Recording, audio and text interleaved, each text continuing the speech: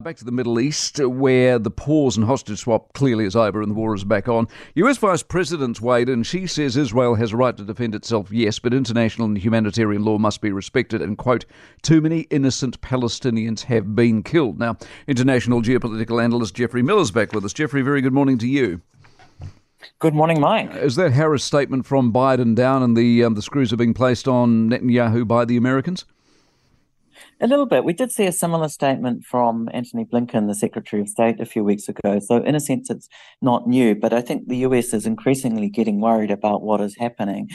Joe Biden's approval rating is tanking in large part due to this war. There was a new poll out the other day from Gallup that showed 45% of US voters now disapprove of this war, including 63% of Democrats. And it's really Biden's base who are abandoning him.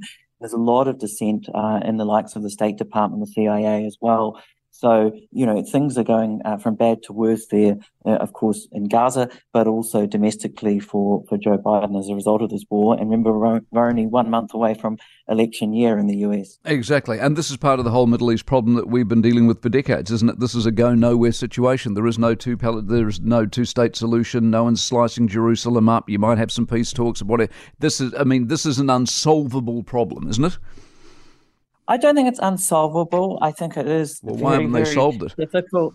Oh, look, it's a very difficult problem, Mike. And we need all the greatest minds in the world getting together and working out on a solution. I mean, we can't go on like this. So you just look at what's happening at the moment. You've got Houthi rebels from Yemen threatening Israeli ships. You've got Hezbollah and Israel trading fire across the Lebanese border as well. The shooting attack in Jerusalem over the weekend.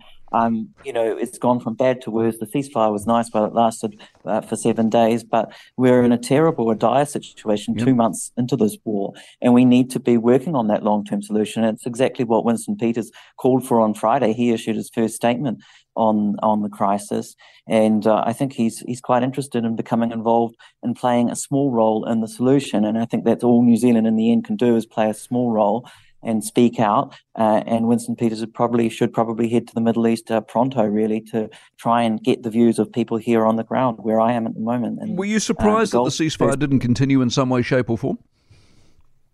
No, I was surprised that it lasted as long as it did, to be honest. 7 days. I think it was nice while it lasted.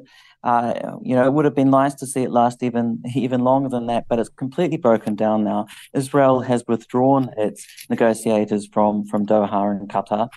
So we're in a terrible situation, and you've got all these Palestinian civilians in Gaza who've got nowhere to go there in the south. 1.8 million of the 2.2 million population in Gaza have been displaced, and they're sitting ducks there in the south of Gaza. They're where Israel told them to go.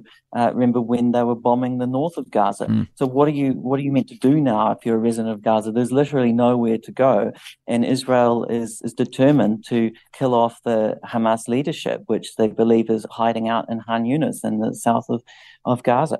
Domestically, where are we at? The war government, the war cabinet, are they holding? Are they still firm in their belief and their resolve? I think Netanyahu is facing just the huge pressure from Ben Gvir and from the right to continue the job, to finish the job. Against that, you've got the families of the hostages who had some hope last week with the continuous flow of hostages being released. And so there is pressure on both sides. It's just hard to know what Israel does from here and where we go from here, because you just cannot go on like this. And in the end, this is a very bad situation for Israel to be in as well. And this war is really threatening to spiral out of control at the moment. Geoffrey, always a pleasure. We'll get you on again soon. Appreciate it very much. Geoffrey Miller, international geopolitical analyst. For more from the Mike Hosking Breakfast, listen live to News Talk ZB from 6 a.m. weekdays or follow the podcast on iHeartRadio. 90% of parenting is just thinking about when you can have a break. And when you do take a break, enjoy the Parenting Hangover podcast. They go together like a tutu and jandals. We've said from the get-go, we ain't parenting experts, but it's cool to hear, what is your neighbour doing? What do they say? A problem shared is a problem halved. Oh, that's good. Not that my children are problems, but I feel better talking about it. The Parenting Hangover with Clinton Jordan. New episodes every Thursday on iHeartRadio or wherever you get your podcasts.